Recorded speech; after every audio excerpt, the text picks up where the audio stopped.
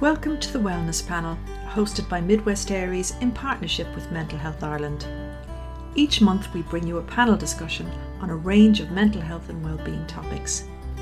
Each webinar is recorded live and is available to view in full on the Mid West ARIES YouTube channel. Hi everyone, you're very welcome to this Mid West ARIES in partnership with Mental Health Ireland mental health webinar on stigma. What does it look like? Delighted you can join us today. We were just saying, I was having a chat with the panelists earlier, and it is pretty chilly here, but hopefully the sun will come out over the next couple of days. So I'll go through a little bit of the housekeeping for the minute, but I'm just going to ask I'll just stop the share there for a minute and ask all of the panelists to turn on their videos. And it's great to have you here. As you can see, I'm joined with these lovely people, my colleagues here in the mental health services, and I'll get them to introduce themselves in a moment. But before I do that, let's just do a little bit of housekeeping. As I said, we're going to discuss mental health stigma. What does it look like? Got great response from this when we actually put the event up. So excited to do this. And also a wee bit nervous too, if truth be told, because it's a tricky one. You know, certainly in terms of our workshops, the issue of stigma comes up again and again. And I'm talking about whether it's in community workshops or in our acute psychiatric workshops as well. Today we'll be here for about an hour. You can actually communicate with us, and we really would love to hear from you and get your questions as well. To do that, at the bottom of your screen, there are some buttons there, and one of them has Q&A on them. If you open that up, you'll be able to type in your question and send it to the panelists. Well, you'll send it to me, and then I'll put it to the panelists. Although what's great is, and thank you to all of those who already sent their questions in, so I actually have quite a lot to get through today.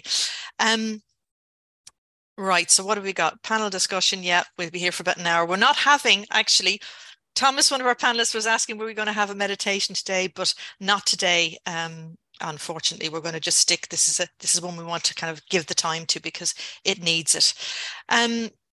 So let's just get started. Like, mental health stigma, as I said, something that comes up again and again.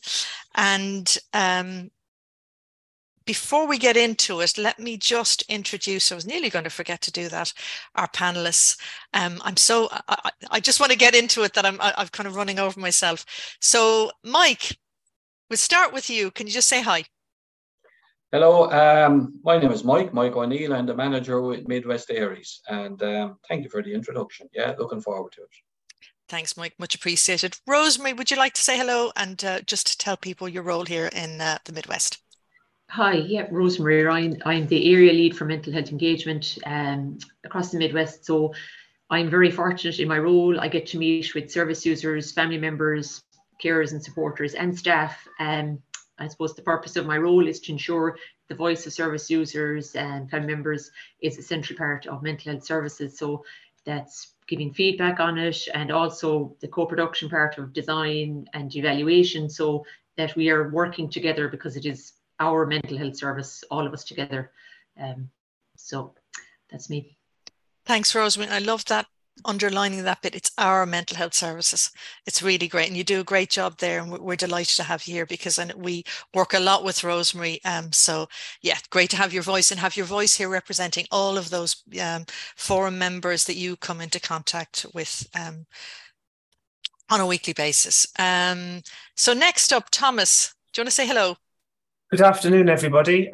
My name is Thomas, and I'm a recovery education facilitator with Mid West ARIES. So we deliver workshops on mental health and wellbeing, and it's a fun job. And I'm looking forward to this webinar. Thank you, Margaret. Great stuff, Thomas. And I'm glad, a fun job. Do you hear that, Mike? Fun job. That's great. And it is. And look, I have the privilege to go out there and see our facilitators in action, like Thomas, and they do an amazing job by creating a lovely, warm, safe space where people can share their thoughts and their learning on different mental health and wellbeing topics. Okay, Noelle, we'll come to you next, and last but not least. Thanks, Margaret. Hi, everyone. I'm Noelle, and I'm Recovery Education Facilitator with Mid West ARIES. And like that, I do a lot of workshops in the community in the acute units and that. And like Rosemary said, it's just lovely being able to work with people in those communities and feel like you're helping in some form, one way or another. At least you're listening, and you're, I suppose, helping them on the recovery, because that's what it's about, is the recovery piece. And you know, getting them to acknowledge that they have their inner strengths and that they have their own capabilities for recovery. And yeah, so love it. Yeah, Noelle, and I love that whole idea of a strengths-based approach. That's what we do. Yeah, it's fantastic being out there in the community, sitting in the acute psychiatric units and seeing it works. So that's who we have, and so we'll get started. I just wanted to give a little bit of background to this, and in reading around, and I know all of the panelists have done this, just seeing what's out there, even in terms of the kind of the evidence-based piece, because even that word stigma can be triggering for people. So it's trying to give a little bit of context around attitudes to mental health and how that impacts on people, the people who lived experience of mental health challenges, but also their family members and supporters. And I said, great to have Rosemary here representing that view, and for mental health staff as well. Because the one thing we do know from our experience of delivering workshops and that issue coming up, that people who are experiencing stigma may think twice about actually looking for help. So it's really important that we, you know, as a service, tackle the issue head on.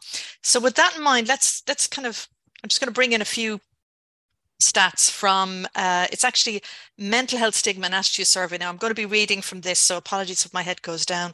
It's an annual survey by St. Patrick's Mental Health Services here in Ireland, and it's of over 500 adults age 18 plus throughout the country. So a really good number of people.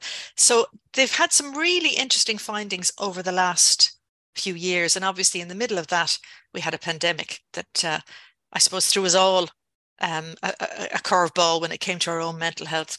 People were struggling, and often what we found was the people who maybe would have had mental health challenges before, they kind of had stuff ready in their toolkit to deal with the issues that COVID brought, like isolation and so on. So anyway, let's have a look at what they found in the last 5 years, and maybe we can use this as a springboard for the discussion. So in 2020, 8% of people would not tell anyone if they were experiencing a mental health difficulty during 2020. So this is in the middle of COVID, compared to 17% who would not tell anyone just 2 years earlier in 2018.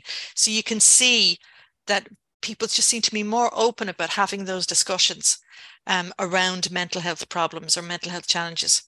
Now, I think what's really, really interesting in this is, you know, in 2022, when they ran this survey again, that figure actually went down. So now it's at 11%. So the number of people less willing to disclose mental health difficulties since the pandemic has slightly risen since 2020, now at 11%.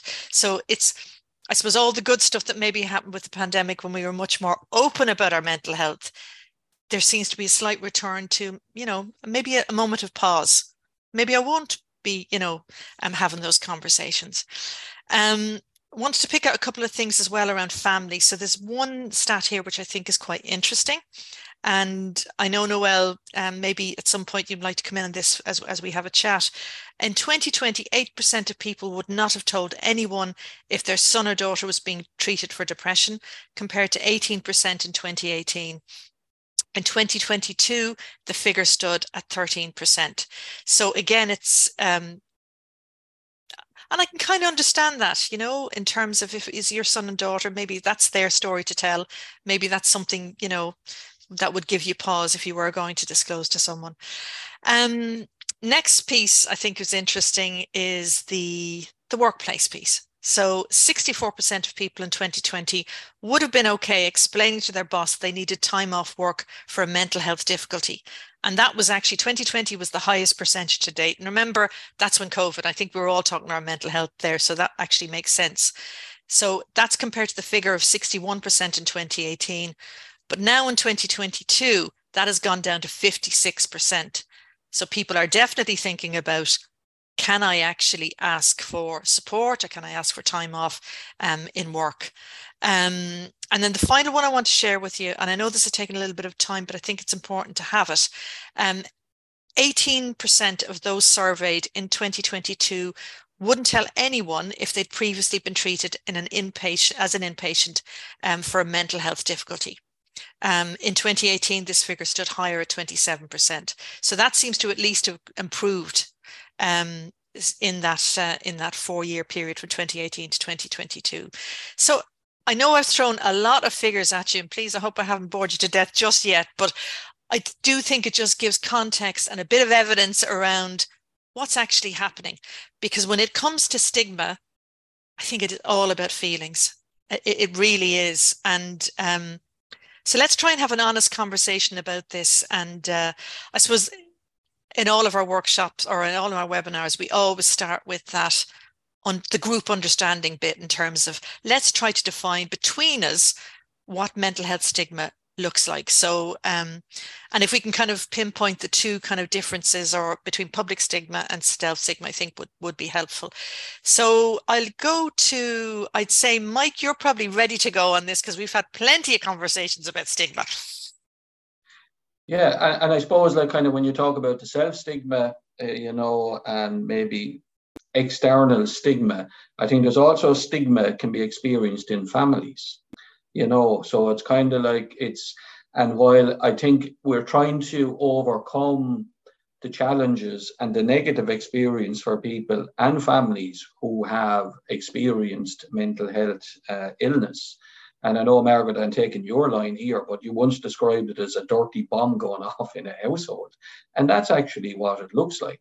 So, and I suppose, so then coming all the way back to, so it can impact in different ways. And sometimes we can actually experience stuff that is word indeed, and it's very real, but sometimes it can be perception. But either way, it comes back to how, if I have a mental health illness, how do I respond and how do I feel?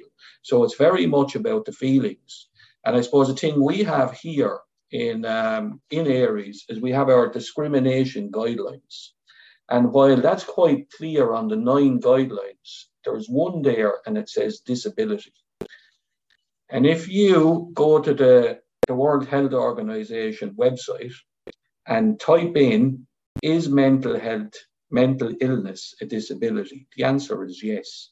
So we're actually identified in law that yes, we need to be protected because those feelings, real or imagined, or perceived, you know, do have an impact. And so again, so what is it again? So it's a bit like that image in the poster, and I love it, you know, marked out. So some of us can be marked out from a young age because we're a genius, and that's a positive thing. But if we are marked out as having a mental illness, now we're seen as something different. And I suppose what I do like about all of us here, we are coming on as representatives and we're working in the mental health service and we're the change in face of the mental health service, you know. So, and that, I suppose we are bringing, I suppose that representation of the people who use the service and family members to this. And I suppose it is to challenge those perceptions that are out there, you know, and they are real, you know, because like it must be awful right now. If I had a diagnosis of severe depression or schizophrenia, you know, bipolar disorder, you know, when we look at in the media, you know, and if there's a horrific crime carried out and somebody is murdered, what do they look for? You know, they look for a scapegoat or a reason why. And while my diagnosis may be private, it could be all over the paper. And now we are perceived we're a risk to society. So you can go down many different routes. You know, you could look at, you know, even in a family, you know, if somebody is experiencing severe mental illness, I need a babysitter. Who do I ask? The person with the mental illness or the person without, because, you know, there is this thing, it's unspoken, but it's quite clear that, yeah, there's messages out there that we get. And that's just one example that's communicated to people with mental illness. there's something wrong or you're a risk, so that to me is very real. Thanks, Margaret. No, and thanks, Mike. And I think, we've often spoken that, before, like obviously the public bias, and you're right, the whole media thing, we'll dig hopefully a little bit deeper into that, because I do have a question on that later on. But that whole idea of unconscious bias, we all have things about us that maybe unconsciously we don't kind of connect with, but that bias piece is probably more insidious. And I'd ask anybody who's here or maybe listening to kind of think about that. If you did know and you had a full disclosure of somebody's diagnosis or experience, and be truthful with yourself. And that's the hardest thing to do, because we all want to think that we're lovely people and we want to do good things, but it can impact on how not just we feel, but how we behave around people, or the opportunities we might give those people. I'm not saying we do, but it is there. And people with mental health challenges experience it, but they also fear it. And that's what I get from our workshops. Would anyone like to come in on that? Again, that defining thing, maybe have a different perspective on it.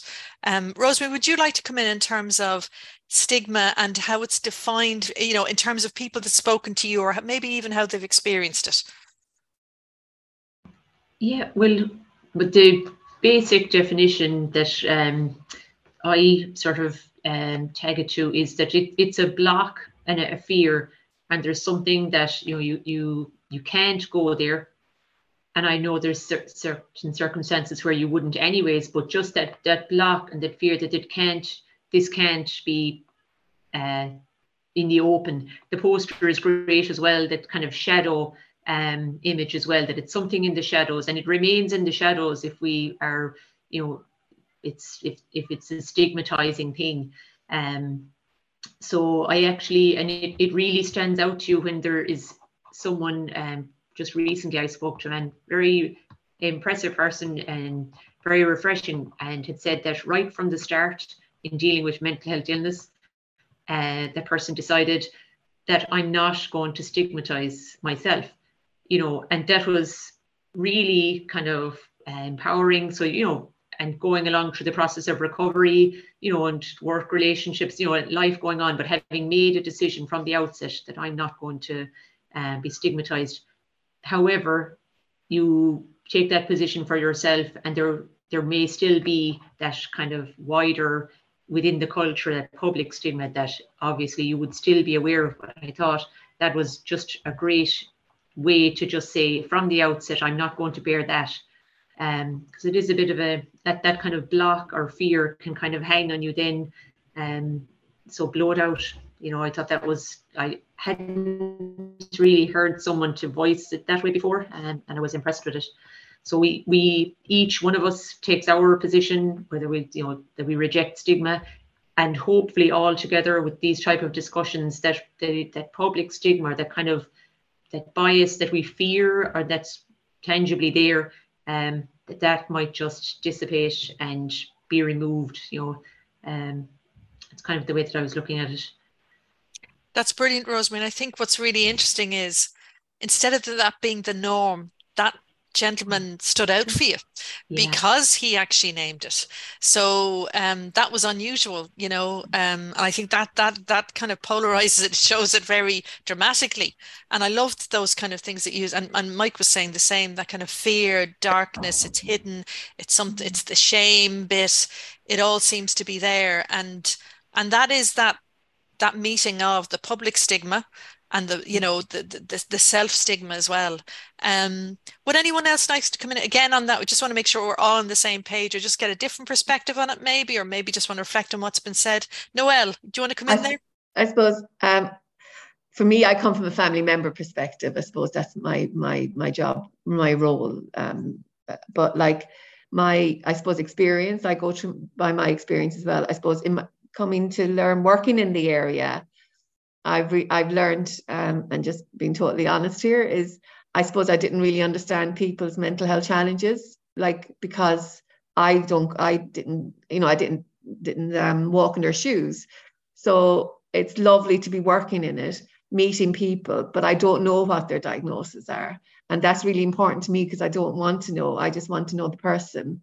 And that has a huge impact on me. And it's like, and going through the family member perspective with that, then it has helped in that area, meeting people who might openly talk to you about things then, and you see it in such a different way. So I think to me that's really important, because people are identified by their illness, not as the person. And I think that's really the big part of the stigma, is you're identified as your illness and not with somebody who's living with a mental health condition. And that comes from a fear-based lack of understanding. And for me, a huge part of that is the language used around it. I think is really important, is that language piece, how we talk about it, how it's talked about in the media, how it's talked about generally every day. And then that impacts the person's whole, so the stigma impacts the person's challenges that they're facing, and then they internalize it, and then they've got this blame and shame and all these internal feelings that they have lack of self-esteem then, which causes that, and lack of self-belief, and that, you know, they can see that people are seeing them, identifying them as their illness, so that impact is huge. So it is, Noelle. It absolutely is, Noelle. And I think you've just nailed it there. And the only reason I'm jumping in is because I've just got a question there that really, you hit the nail on the head there in terms of language. But just even reflecting on what you said, definitely that, you know, stigma is such a barrier to how, you know, to your personal recovery. You know, because it's that, you know, you can't reach out, you can't help, you can't just say. But I'm going to come, Thomas, to you in a second, but I just want to reflect on this piece because it just matches in with Noelle's just said. So, and again, guys, please keep the questions coming in. This is a really good one. The word stigma originates from the Greek language to carve, to mark as a sign of shame. Mike and Rosemary, punishment or disgrace. Does the panel feel that we shame ourselves in the language we use around mental health and our experiences? If we change the language around our experience, does the panel feel things would change? Now, I know I haven't come to you yet, Thomas. Do you want to come in on this one, or? Could I go to the definition and maybe? Yes, please. Yeah. Well, definitely come to the definition, and then we'll come back to this one. As being part of a different community, you know, I face the stigma and the discrimination, which we'll talk about later. I had to actually Google it to get a precise definition. And apart from getting a diagram of a flower, stigma, you know, part of the flower, it's a disease or disgrace associated with a person. And that kind of just hurts, you know, reading that. And from listening to the other panelists, the shame, you know, shame is a fear, you know, a controlling device, not allowing us to do what we want and kind of hold ourselves back. So again, it's the thoughts and feelings that we do have around the stigma, the self-stigma. What are we telling ourselves? What stories are we creating? And I want to go to Rosemary's story about the person saying, I don't want to tell anybody or whatever. I look at that as you're setting a boundary for yourself. You need to keep yourself safe in that. And I think that's a great awareness or way of putting it. You know, you're setting a boundary for yourself and maybe disclose to certain people that you trust or whatever. So did that answer the question? Absolutely. And again, what's beautiful is you mentioned that word again, language, you know, and the stories we tell ourselves and how we see ourselves. So it really all links up. Thanks, Thomas, for that. So going back to that question that we have there in terms of changing, I suppose, flipping the language around. So does the panel feel that we shame ourselves in the language we use around mental health and our experiences? If we change the language, does the panel feel that things would change? Who would like to come in on that one? Yeah, I'm going to jump in here. Go, I thought you would. I can't resist it because and I know I'm going to break the rules of what we said about sharing some of our own experience, but I have to, because when I became very unwell, that's what I felt. I felt shame, I felt disgrace. The only sentence that came to mind when I saw that there was, I actually, when I was very unwell, I was a broken human being. And I ended up at one stage going around to family and friends, apologizing for being a failed human being. I was that bad. So that was my self-stigma, and that's how it manifested itself. And eventually I reached a point where I just asked myself the question, is this helping? And it's a question I often use, and it's a question I use in the work. No matter what we do, if we can always have those little checks and balances, when we go down the road of self-stigma and that self-shame, is it helping? It wasn't helping me. So I had to stop. And but also in that, you see, where if you're going to experience that, if that was my belief and my thinking and how I felt about myself, and this is where other people come into it. Because again, if you have family members, friends, colleagues, whatever that looks like, pointing the finger at you, you're not performing, you're not doing this, you're not meeting my needs. And so it just compounds the stigma. And that comes back to what I said at the beginning around, like, kind of, you can have it in the workplace, you can have it externally, you can have it in the media, but you can also have it in families. And, you know, so that's the piece. And I suppose one of the things, that we do here in our work is, as part of our training, so to change the message around mental health, that is a training piece that we do here is what we call personal narrative training. But it's about how and why we share what we do about our experience of mental ill health. But we do that in a safe way. And that safe way asks us to look at our recovery journey of, you know, well, what am I willing to share? What is public? But what is private? Because sometimes we have to look beyond ourselves and our immediate needs. It's like as Noelle said, don't need to know anyone's diagnosis. It's not important. I'm treating you as a fellow human being, and I'm responding with kindness and compassion, to use Thomas's words earlier, I think even before we came on. You know, so that's the way we can overcome it, you know, and it's one of our messages here in what we do in our work is, treat the person, not the illness. And that way we can overcome stigma, you know. So, and again, I suppose it's a privilege here to be working, you know, at this point, and working in helping achieve change within the mental health service, but also in the public and our community and our community partners. To be at that cutting edge is a privilege, and then again, to see people on the recovery journey. But I suppose again, it's a bit like, you know, how do we communicate in a safe way to change the message, rather than throwing myself under the bus and harming myself in the process? And that's key, you know, to changing the perception of mental illness. And Mike, I just want to come in there, and I just want to thank you for sharing that, because we did have to share with you, you know, with the participants, we did have a clear discussion in terms of disclosure, because, you know, this is being recorded, and there is an element of risk when you are sharing something that, you know, if you're not sure about why you're sharing it. And we share our lived experience, both as family members and as people with, you know, lived experience of mental health challenges, because we know, you know, it's in a very focused way, and it's in a very safe way. So I just want to thank you for that, Mike, because I know people will appreciate that. And I think Noelle wants to come in there. Noelle? Just a quick thing, because I know you have more questions, but I suppose it starts with the basics. Ask, you know, take the fear out of it and just ask.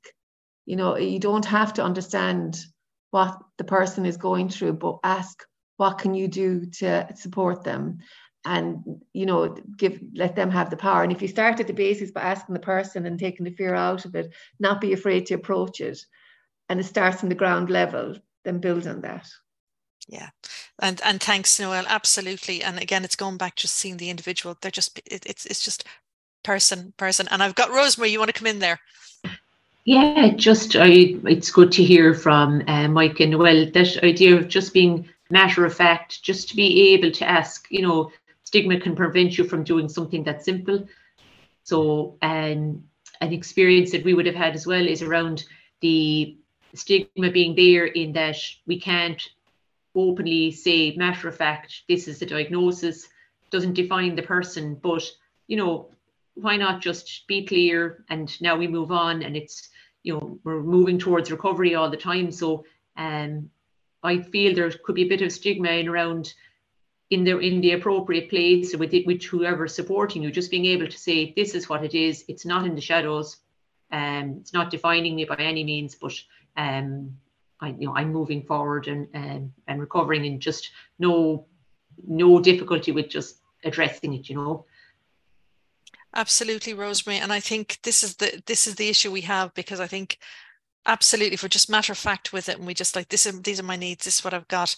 But then you've got that discrimination piece, and they do match together, and we'll look at that in a second. But I know, Thomas, you probably want to come in on this point here. Yeah, I just wanted to pick up something that Mike said about expectations. And I think, we have, some people may live in others' expectations or societal expectations. And when you have, a mental health difficulty, you're kind of telling yourself that, oh, I failed to meet those expectations, or shaming yourself about that. And as part of our resilience workshop, we have a worksheet about positive affirmations, and just identifying, I am, confident, chatty, quiet, I have supports, I can go to, peer support, or go to Mid West ARIES. And it's just a reminder of those positives that we do have, and not let the fear or shame, take over, that stigma. Definitely, Thomas. And it is that fear or shame. And again, we were talking earlier, and we'll talk about this at some point, I hope, is that, as I said, the discrimination piece, but disclosing. How do we safely disclose if we need to? And again, speaking to Mike's point there about what's private and what's public, but sometimes we need to go public in order to get the supports that we need. So does any of the panel have advice around disclosures, maybe in the workplace or in college, about how people can safely do that in order to get the supports they need?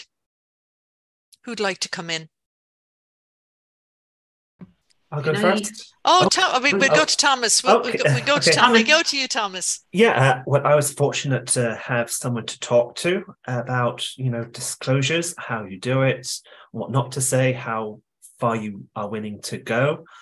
And just having that chat, have that sort of document or, table or whatever. Okay, I'm not going to say this. I can say that. I'm okay with saying that. And just having someone to chat to and maybe practice on. At one stage, my previous employer, I needed to go from work early every so often to go to a support group. So, I knocked on his door, and I went in and shared what I was comfortable sharing. I said, yeah, that's fine. And he had an understanding of mental health, and he was passionate about the area. And during the discussion, I disclosed certain things. And he said that, it's a strength to have someone like you with the organization. And I see that, you fit in great here, and, looking to promote me perhaps in the future with the strengths that I've gained from, mental health difficulties. Unfortunately, COVID shut it down, but here we are. But I'm just really grateful that, I can have that chat, and, to go to someone who understood and had that support in place as well. So thanks, Margaret. Thank you, Thomas. And I think, well, first of all, thanks for disclosing that. And I think that's a really useful, not useful, but like important lesson or important message to hear. Firstly, be organized, I love the idea of practicing, and be very clear what you're going to disclose, why you're disclosing it, and what your needs are. Disclosing something, you need to disclose in order to get somewhere. And it was brilliant that your employer actually recognized that there was real strengths there in your experience. So that's a great message to get. Yeah, I just wanted to bring that in, because we can go down the rabbit hole of negativity, so I just wanted to bring that. And I'm sure there are really difficult stories out there as well, but so it's really important to offset that with, that's a great example of when it really works, which, wouldn't it be great if it was always like that? I think, Rosemary, were you going to come in on that? I know, Noelle, you want to come in as well. We go to you first, Noelle, and Rosemary, then I'll come to you if that's okay. Yeah.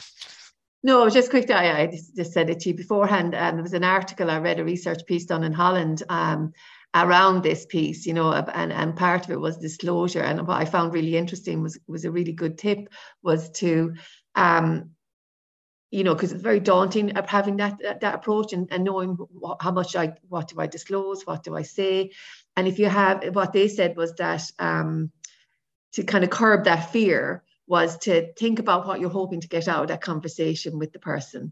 And I thought that was a really great way of looking at it. What are you hoping to get when you approach your employer or whoever it is? Have something tangible then. What are the needs that you think about what you need within that workspace or wherever it is, and go to the person with that tangible thing, and then from that you'll be able to decide what you want to disclose then of your illness along with that, because you might only need to disclose a certain part that's going to help you within the workplace. And I think for the other person you're going to, then you're coming with solution, which is always seen in a positive way. So yes, maybe you're going through something difficult, but look at you've still got solutions, and you still want to work and you still want to do this, but these are what I might need as extra supports to help me. And then they said to do that then is to kind of see what the culture of the workplace is. Is the person approachable? What are they like? What way do they like to conduct things? And that'll help you in processing that. And it's a kind of a good way for you then to have that control when you're going, because I think we've when someone's not well, there's a lack of self-control, that they don't have control over the situation. So I think it gives you that bit of encouragement, that bit of self-belief that I can do this. It's a great that's just really practical. It's just and kind of again seeing it in a different way. I do have a question there. I'll just come to that in a second, but I just want to come to Rosemary. Rosemary, I know you want to come in on this point. Yeah, just briefly, because Thomas and Noelle have covered it there, that it's a need to know what I might disclose and my fear of how it might be received. That's probably larger, and there's evidence there from the study from St. Patrick's that there is an indication of self-stigmatizing attitude. 2 in 10 considering it a weakness if they sought help for mental health themselves. But if it was their friend, colleague or family member seeking help, it's only 1 in 10 who would consider it a sign of weakness. So we're not as kind with ourselves as other people would be when you have those conversations. I think that's it, Rosemary. It is that kindness, compassion and self-compassion.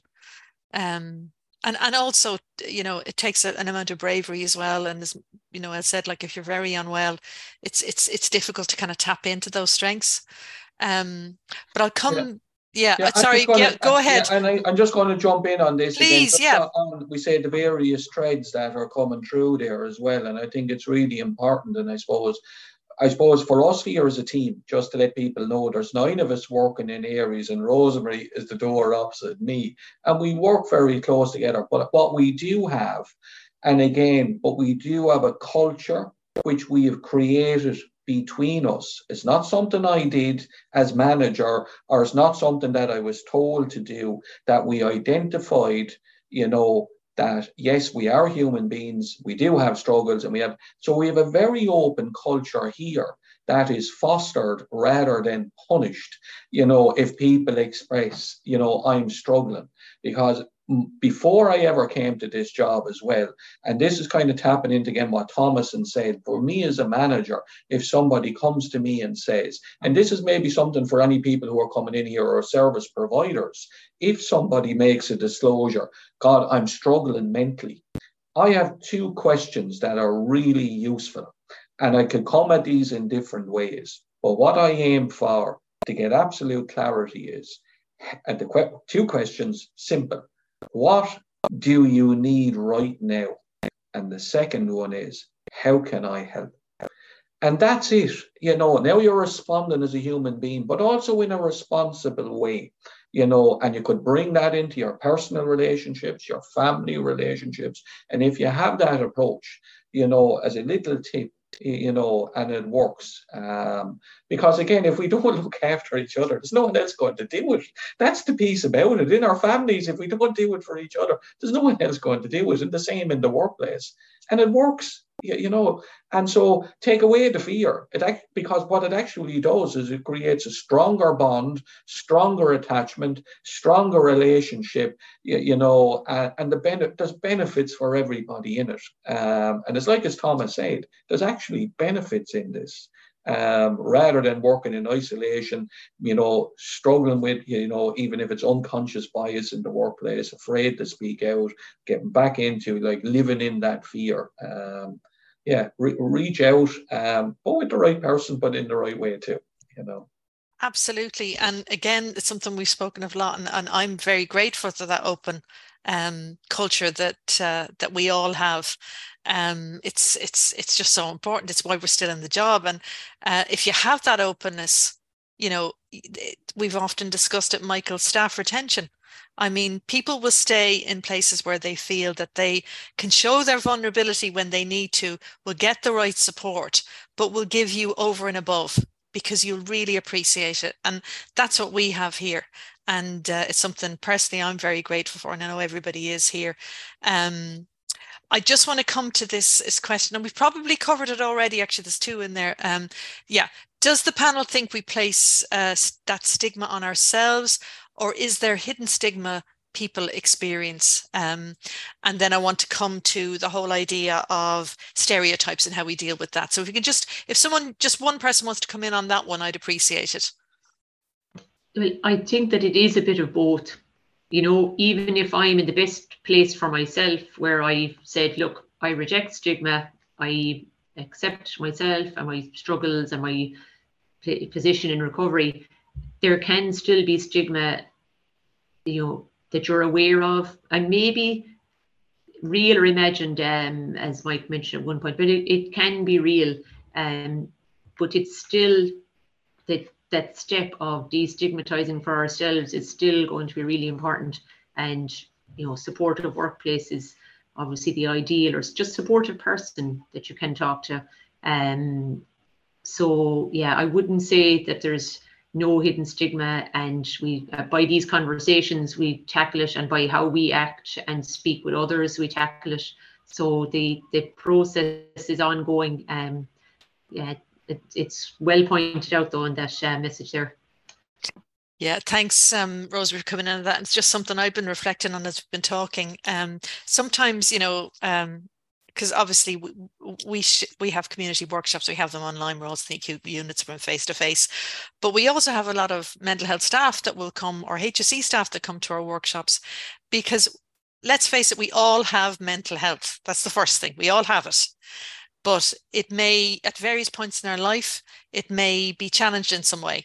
And especially over COVID, and we would know this anecdotally from staff that, work with us and just talk to us, that they've had challenges as well. So it's not, you may look at somebody and say, oh God, they've got it all, all sorted, and they're not touched by mental health issues at all. But in fact, they are. And I think by having that openness and that culture where people can say, do you know what, I'm having a bad day, or I need a little bit of support, I wouldn't mind a chat, or I'm having this problem. It's just, it really, really is helpful, and it keeps people well, and it keeps them employed, it keeps them in, and it keeps them productive. So there's lots of good benefits around supporting people with mental health challenges. One thing I definitely wanted to come to, because it comes up again and again, and Mike, you already touched on this, is that negative stereotype. We're all familiar with, the psychopaths who are, the Axmores or whatever in those movies, but it's more insidious than that. Mental health challenges aren't represented well across the media by and large. They're not. Even how they report certain incidents with people who have had mental health challenges. So I'm just wondering, how does the panel think that we can, tackle those stereotypes? How can we break them? Or do you think that's already happening? Who'd like to come in on that one? Yeah, I think that by having conversations like this and being honest is one way of doing it, but you have to look at managing risk as well. And I'm just looking at the Q&A here, and again, Sarah, nice to have people in from the unit in Limerick, and there can be a lot at stake. you know, like so when you disclose in the workplace. So depending on, not everybody has a good experience. Like so Thomas was fortunate, but a lot of people aren't, and sometimes yeah, and there are big consequences for that, you know. And unfortunately, I don't have the answer for dealing with people who are, you know, going to be you know, see you as a risk now in the workplace, or do their best to suspend you from work or sack you from work as a consequence of it. And again, those are separate issues, you know, but again, it's, yeah, no, that there can be consequences. So again, again, as I say, be careful. So if you're going to make a disclosure, you must think, to what end? Why am I doing this? You know, is it a part of my healing? Is it cathartic? But like, if it's with the wrong audience, well, then you've made a mistake. So sometimes you have to, again, if you have that one good friend that you can use as a sounding board, you know, that if I am going to make a disclosure, just be really sure that you're doing it in the right place, in the right way, but be really clear on what is my motivation for this. And I think that's so true, Mike, in terms of it's not even, and even beyond that, are you actually speaking to the right person? You know, and I think, again, speaking to, like, in terms of Noelle's point there, like, what's the work culture? You will get, like, take the temperature, you know, in the organization. Are they open? Do people laugh or make, you know, difficult jokes around mental health? You know, all of those things will give you those signals about how are they going to respond? And I just want to say a huge thanks to everybody in the acute psychiatric unit there in UHL. It is fantastic to have you on board, because every time you come on board, you always ask the real questions, the difficult questions, and you make us think. So I'm delighted that that you could make it on today. Really, really, really happy that you're here, and please keep the questions coming. So again, and it's all part of that same thing. It's the stereotypes. You know, how do we break them? How do we, you know, how do within workplaces change that? Noelle? Well, I suppose I'm just thinking in not just workplaces, but I suppose, like, overcoming the stigma, I suppose we're looking at as well, is like, you know, more people are coming out, maybe that are more people that are famous, that are maybe more relatable, are coming out and owning their story and acknowledging that they're going through things. There's a lot more forums and podcasts and things available. And I think that encourages people maybe to own their own story. Because I think that empowers a person if they own their story and not let others dictate their story for them. I think is so important. And I suppose normalizing it, isn't it? And I know it's difficult and it's not always received, you know, like Mike was saying, you know, I suppose be careful where you're doing it, I suppose, you know your audience, know who you're talking to, you know, but it is that normalization of it, you know, have that open and honest discussions like we're having today, you know, and even Mike saying about his and experience, Thomas coming in about his, and, you know, you're owning your story, but you're saying what's helped and what can I do, because it's my story, my experience. I'm not going to let others dictate what that is or what that's going to be named as. And I know that's really difficult, but and I suppose with that, to me, it always comes back to education, educating yourself, educating others, people educating will find out, you know, as a family member, find out what's happening, what's going on, you know, and that's the only way we learn, isn't it? Through educating and listening and be more open and have these conversations and normalizing it. And that word education was exactly that came out in terms of the of UHL there. It's so true, educating yourself. And the language piece, again, it's all connected. How we speak to ourselves, how we speak of others, and how we speak to others.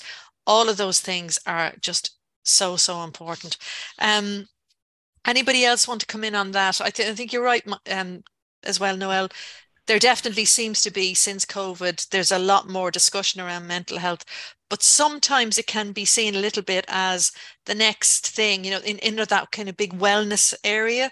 And that, I mean, personally, sometimes that can put me off a little bit because I don't feel the realness of it. Whereas if we're in the acute psychiatric unit where we're having a workshop and you hear from that, it's so real, you know, you can really connect with the discussion. I hope that makes sense. Thomas, I know you wanted to come in there.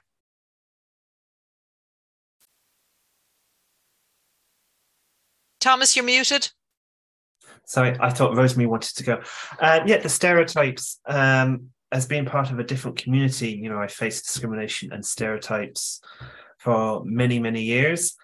And when I do face the discrimination, I just remember of this psychological term called Howlon's razor. You assume ignorance and not malice because, again, like Noelle said, it's education. They may not know what they're doing, because from doing this work in mental health and the years of, living, having those strengths of empathy, compassion, kindness, creativity, and even resilience, I think, we all need those kind of strengths to get through life and how hard it is. And again, as you were saying, wellness is the next thing. Just have patience. Things are changing slowly, and look after yourselves in that. Absolutely, and thanks for that, Thomas. Rosemary, I'll just come to you now. Yeah, just it's a roundup that the big kind of jump to say what will I disclose, and the workplace, it is tricky. So we heard some things here that will really help. Like, it is small steps. Like, first, a decision that I'm not hiding here, but I have a trusted person that I can talk to. Thomas's example, that I could just kind of rehearse, what would I say, why would I, and what would I say, and that I feel confident in saying it, and I know my audience of who I need to go to with that. Like, it's a series of small steps, starting with yourself, so rather than being a big kind of daunting task, it breaks down in that way. So that's the approach. Take the daunt out of it. I love that, Rosemary. Take the daunt out of it. I'll take that with me, because it's so it's so true though. But because it is daunting. It's just like, how do you start? And a lot of the times, how do you start? It's what's the first thing you can do? I suppose one thing that I kind of want to finish on, and we've got a little bit of time to go into it, is, and we've kind of touched on this. So we have a kind of a definition there. We know that there is discrimination there, there's fear there around disclosure. What are the benefits of dealing head on with stigma? And I know, Rosemary, you had that gentleman who said, look, I'm just not going to buy into stigma. It's not part of me. I'm going to be open about what I do, who I am. And that's a tricky one to navigate in the real world. But what are the benefits of doing that and being open? And even if we can think about this from a service user or service provider piece, what do you think are the benefits of having these discussions and being open around stigma? I start, or Mike, I jumped in you. That I think it's two-way benefit. You mentioned that, say, take a workplace or my school or wherever I'm interacting with people, it's a benefit both ways. So I free myself of the stigma and allow myself to just be who I am, be where I am, and I have a team of people who, if they would understand a little bit more, would be able to be more of a support. And for those that don't understand or aren't at that place, the conversations like these will hopefully nudge them along, so we each can play our part and kind of widen out the circle and just make it a bit more compassionate for everybody, and with the little steps and the conversations. I love that. We each have a part to play, and we do. And I would say, just let's all ask ourselves, what is our unconscious bias? Look at ourselves in the mirror. And with that, I think we've got a nice something here from Nicola. I just say, I'm not your mirror. Learned from a 10-year-old, which is really great. Love that. Mike, I know you wanted, we're kind of nearing the end now, because I do want to share a bit of signposting, but I knew you wanted to come in on that. Yeah, and again, I suppose it's back to even what you said, that sometimes, like when I look at celebrities, people in the media, rock stars and all the rest of it, they don't speak to me, So again, when it comes to mental illness and mental health, there's a whole spectrum. you know, so different people have different needs, even at different stages in the recovery or illness or wellness or whatever that looks like. And, you know, so again, it comes back to at the beginning what you said about feelings, you know. So again, how can we overcome it? And this was a real life example. While it wasn't discriminatory, but it was certainly harmful behaviour in one previous employment, where the manager was speaking to a lady in a derogatory tone. She was hurt by it, and she didn't know how to address it. And she says, Mike, she says, I'm so upset over this. He keeps treating me like dirt, and I don't know what to say. And I says, well, he has, you know, 2 daughters and a wife, and they're adults, and they're out in the workplace. So I says, the next time he speaks to you like that, just say, God, will you listen to yourself? I wonder what, you know, how you would feel if somebody spoke to your wife or your 2 daughters the way you've just spoken to me. So in a way, it's turning so if something is that explicit, turn it on its head and reflect it back, and it's non-confrontational, you know. So, and it stopped. That actually worked, you know. So sometimes we can learn a language to advocate for ourselves as well, you know, where I love what Rosemary said at the beginning. But to me, about that gentleman who was like, you know, I'm not even giving this stuff space in my head, for the want of a better phrase, but that's the exception. Whereas most of us, you know, when we are in that broken place, or we are in distress, we are experiencing, you know, extreme loss and being overwhelmed, you know, it's very hard to have that pushback. You know, so for a lot of people, and it is, and then as Rosemary did say, it is those small steps. It is that little piece, you know, that we can build on. You know, so. Noelle, we've got 3 minutes left, so I just need to go to the signposting, but I just want to come in on one short, if it's brief. Yeah, just very quick. I suppose just when you're saying the benefits, I suppose it opens more equal opportunities for the person, that they feel that they're not going to be unfairly treated within their communities. They'll make maybe more of an effort within that social connections within that community, whether it's clubs or workplace or activity, wherever it is. I think allows for that, for them to be more empowered. And yeah, just that. Brilliant, Noelle. No, absolutely. And it is a positive thing for everyone. And it's going back to Rosemary's point. We all have a role to play, whether we are service providers, people using those services, their family members, the wider community, when it comes to stigma.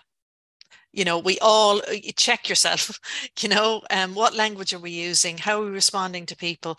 And even for ourselves, how are we, going back to Thomas's point around the stories we tell ourselves? Like, what are we using kind words to ourselves? All of those things, they're so important on breaking that horrible hold that stigma has over people, because it reduces life chances, and it means that people are less productive in their lives, and there's also more stress on the services as well, you know. So it's something we all need to look at. I'm mindful of the time. I will come back to all of you just to say a quick goodbye, but I just want to do a little bit of signposting, if that's okay. If can you see that okay? Everybody can see that? Just want to check if you can give me a thumbs up. Great. So just a quick push in terms of our own workshops. We've mentioned them here today. We are online, so very simple. Lots and lots of things coming up in May. You can book on Eventbrite or get back to myself. Anyone who attends will get the slides with all of this information on, so you don't need to take any details down. In the meantime, Thomas, if you could put the feedback form link in the chat, I'd really appreciate it. There is a feedback form that we'd like you to complete today. It just really helps us with these webinars. It only takes a couple of minutes. I know it's a bit of a pain, but we'd really, really appreciate it. So if you have time to do that, please do. We are delighted with this new partnership that we have with both Rosemary and the Hunt Museum, all looking at creativity for wellbeing. The next one is on Thursday, May the 11th. It's open now for booking on the Hunt Museum website. And then in June, we're in Kilmallock for, again, looking at creativity for wellbeing and journaling for wellbeing. There are other face-to-face workshops coming on stream as well. So if you want to be on our contact list, please contact me and I'll do that so you won't miss anything.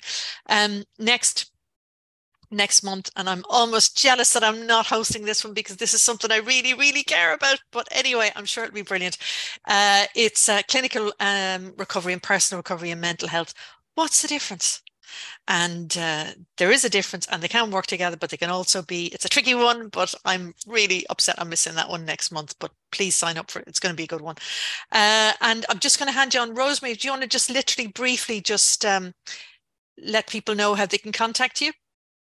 Yeah, thanks so much, Margaret. My details are there, and this was one of the most destigmatizing opportunities that I had, just being able to be in a room with others, voice my experience and talk together about solutions. So this poster here is about the local mental health forum.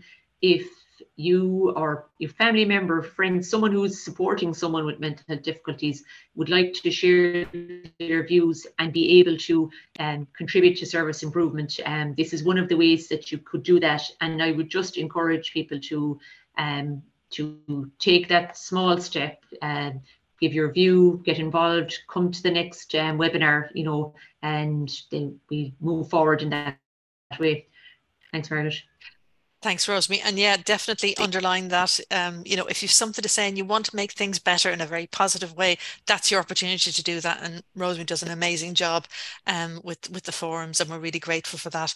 Again, you can find us online. We will be, as I said, we record this. It will be available on our YouTube channel and also on our podcast, which is available on all kind of podcast or audio platforms, including Spotify. It's called The Wellness Panel. Please check us out. And it's great when you're, you know, going for a long walk, just put us on there and listen to us. We do host these in partnership with Mental Health Ireland. Unfortunately, Claire Flynn can't be with us today, but Claire's details are there if you ever want to make contact. And I think that is it. Again, we're just a little bit over. Thanks for staying with us, those who could. Everybody did, thank you. And just want to say, just do a quick run to say goodbyes. So I'm going to pass you through. Thomas, if you want to say your goodbyes. Yes, thank you very much. I don't get to do these webinars that often, so it's great to do one. And, you know, if you are fearful or stigmatizing, you know, focus on the love, you know, love yourself and do what's right for you. Thanks a million, Margaret. Love that, Thomas. Focus on the love. I'll be taking that home with me. And Noelle, do you want to say bye-bye? Yeah, just thanks everyone for joining us today. Great discussion. It goes too quick. And yeah, just look after yourselves and remember you're all powerful human beings with a lot of strength. Power and love. Love it. Rosemary, do you want to say your goodbye? Yeah, thanks. It was great to be in the webinar room here with the people on the panel, and also to have the questions there that we received before and during. And I hope we continue these type of conversations. I had a thought for the day, right, to share with you. There's no key to happiness. The door is always open. I write up these one-liners for myself. So I love it. Oh, I love it. I love it. And Mike, if you just want to say your goodbye. Well, I can't follow that, Rosemary, so I'll just say goodbye.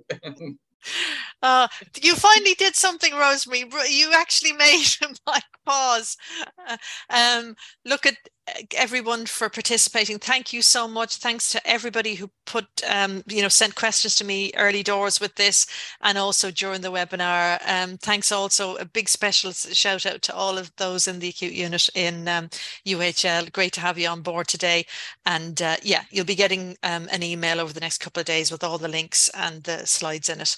And as Mike often says, see you in the next cartoon. And hopefully that'll be next month. Take care. Whatever you do, be kind to yourself and push back against stigma.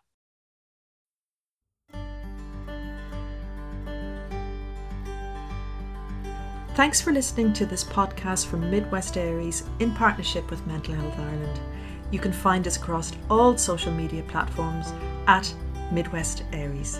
Thank you and see you next month.